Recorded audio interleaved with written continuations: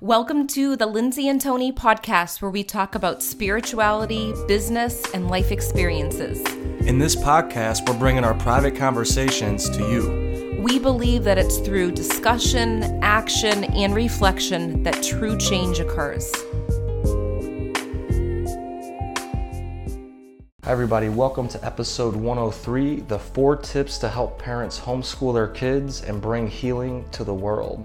So we live in an age to where online, the internet connects everybody in the world, and that's where education is going towards.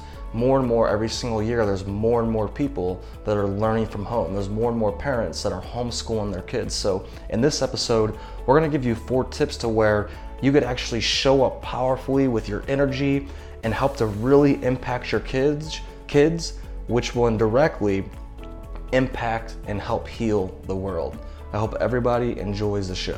Hi guys, welcome back. We're so excited that you're here. Today's episode is all about the 4 tips to help parents homeschool their kids and while bringing healing to the world, because this is definitely a time where there's a lot of parents at home trying to figure out, what do I do to teach my kids while going through the stressful time of the coronavirus right now. So don't you think this is really meaningful time? It's really meaningful because I think that's the 2 biggest problems that parents are facing right now is, how do I homeschool my kids, and then how do I keep them safe? Yeah. And then how do I also be a leader and bring healing to the world? And in this episode, we're going to talk about how they can combine all of that into one.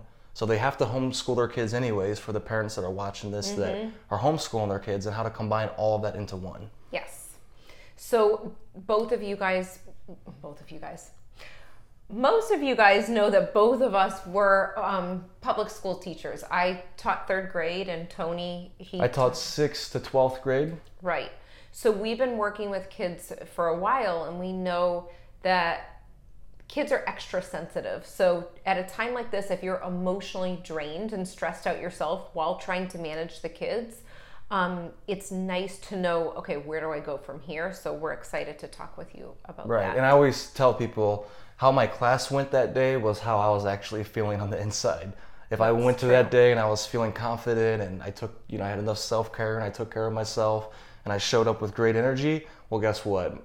It wasn't perfect, but more times than not, I would have great energy in the classroom. So your kids are mirroring your energy. So I think it's so important to watch this episode and to pay attention to all 4 of these tips, because it's going to help you really hone in on your energy while also transmuting that into your kids. Yeah, it is. So you want to read number 1? Yeah, so number 1 is, so what we have here, number 1 is, so this is, what we're sharing here is great teaching. And we learned this through all kinds of years of studying and becoming, trying to become great teachers ourselves. So number 1 is connect their subjects, connect what they're learning to their real life. Show them how it applies to things that they're interested in. Right. So I think that one of the things you could do is, because of what's going on outside in the world, they're able to go and maybe go outside on the patio, or depending on where you are, really. We don't know where you are in the world right now. You may be able to go outside on your patio. You may be able to go a little bit further, but taking what's happening in the world and kind of bringing it into their everyday life. Right, so it's as simple as this. So if I heard my kids in the classroom talking about Jay-Z or Dragon Ball Z, 2 Z's right there, or whatever it is, I always paid attention to what they were naturally talking about. And then what I would do is, I was a reading teacher and then an entrepreneurship teacher. I would take what they were naturally talking about, and then I would connect it to the subject that I had to teach them that day. And I'd start by showing like a video clip of Dragon Ball Z at the beginning and tying that to whatever we're reading. So for example, say you're teaching your kids about main idea and key details. Well, what I'll do is I'll play a Dragon Ball Z video, and I'm like, all right, before we watch this, what we're gonna do is we're going to find 3 key details in this video, and then we're gonna talk about the main idea. And naturally they're hooked into the lesson, because it's like, whoa, that's what we always talk about. So that's just one way to do it. Yeah. And if they're able to go outside, and you know that they can spend more time outside because they're not going to school, then use that as an opportunity to maybe teach them about plants or whatever you can do. even riding a bike and how the bike works. But using things that are exciting to them right now would be important. Right. And I just wanted to add to this, we're doing a training for parents, for kids 1 to 18 years old, and specifically tomorrow we're going to do this Tuesday, March 24th at 3 p.m. specifically to help you figure out, how do I create something that will help to connect what I naturally have to teach my kids? How do I connect all of that to reality, to something that they're naturally drawn to? So for those of you that want to be part of that training tomorrow, go ahead and type info below in the comments, and then we'll send you the link to sign up. And then for those of you that are watching this after March 24th, you could always watch the replay as well. Right, and this is really the intention behind it, is to bring healing to the world, but also to know how sensitive the kids are. So we're allowing them to bring healing and walking them through a visualization, but towards the end of the video, we're gonna teach you activities that you can take after the video and how to bring what's happening in the world to benefit the healing that's taking place too, while educating them. Right, so tip number 1, think about, how can I connect this to real life? If you're doing math, think about, hey, little Johnny, when you buy a snow cone, say we're going to the snow cone place, and name the specific snow cone place that you go to. Make it real as possible to them, and bring in the senses, bring in the smells, bring in all that. And say, if I go up to and I buy a snow cone for $3.50 and I give them $4, how much do I have left? You get the picture. And you could do this you could adjust this to any age group. Okay, number 2 is self-care. So this is really important. I can't read that part of the writing, but I know, I have trouble reading my own handwriting. So self-care, we're talking about self-care. So that part of the writing is, so self-care. Well, like I said at the beginning of this training, your kids will mirror you. So however you're feeling that day, they're going to ride on that energy, because kids are just like that. In my experience, what I found. Did you find that in your experience? I feel like kids really sense if you're stressed out in the morning, or the middle of the day is a tough time for you, they're going to recognize it. Self-care, we all heard that word thrown around all the time. We talk about it all the time in this podcast because it's so important. So just to make it real for you, think about this. So say right now your schedule, you're probably somebody who might be working still, maybe you're working from home too while you're trying to homeschool your kids, whatever it is. Maybe you have like a full schedule. Well, it's beneficial to wake up, even if it's a half hour earlier, to meditate, to just be with yourself, to journal, to whatever you have to do, to exercise, to have that alone time to where you can get your energy right. And maybe you do this at the end of the day. Wherever you fit this into your schedule, I would highly recommend to do it at the beginning of the day, because what we do in those beginning moments, it really sets the tone for the rest of our day. So wake up a little bit earlier, meaning you're gonna have to go to bed maybe a little bit earlier than what you're normal, but wake up a little bit earlier, so that way when you go to homeschool your kids, you're bringing this energy into it, and I'm telling you, you will see the results instantly. Yeah, I think it is all about scheduling, and with this self-care activity, teaching them, I know Tony mentioned a good point, to wake up earlier than them too, but also building self-care into their day, because they do need a time where they can actually calm down in between learning. And I think that's really, really important. And in this section, I do want to talk about the power of breaks with kids, because past a certain point, they can't comprehend any more information. So it's important to really create a schedule so that they know the consistency and they feel like, oh, I know what to expect next. Because it is going to be up and down with schedules right now, trying to feel it out. Regular school day is about how many hours? 8 hours or so. 8 hours. So is it 8 hours or is it less? Oh, it's usually 9 to 3, yeah, depending. 8 to 4. It's 7 or 8 hours. Yeah. So one of the things that takes place during that time is you have a classroom filled with, we had 20 kids or whatever the range was.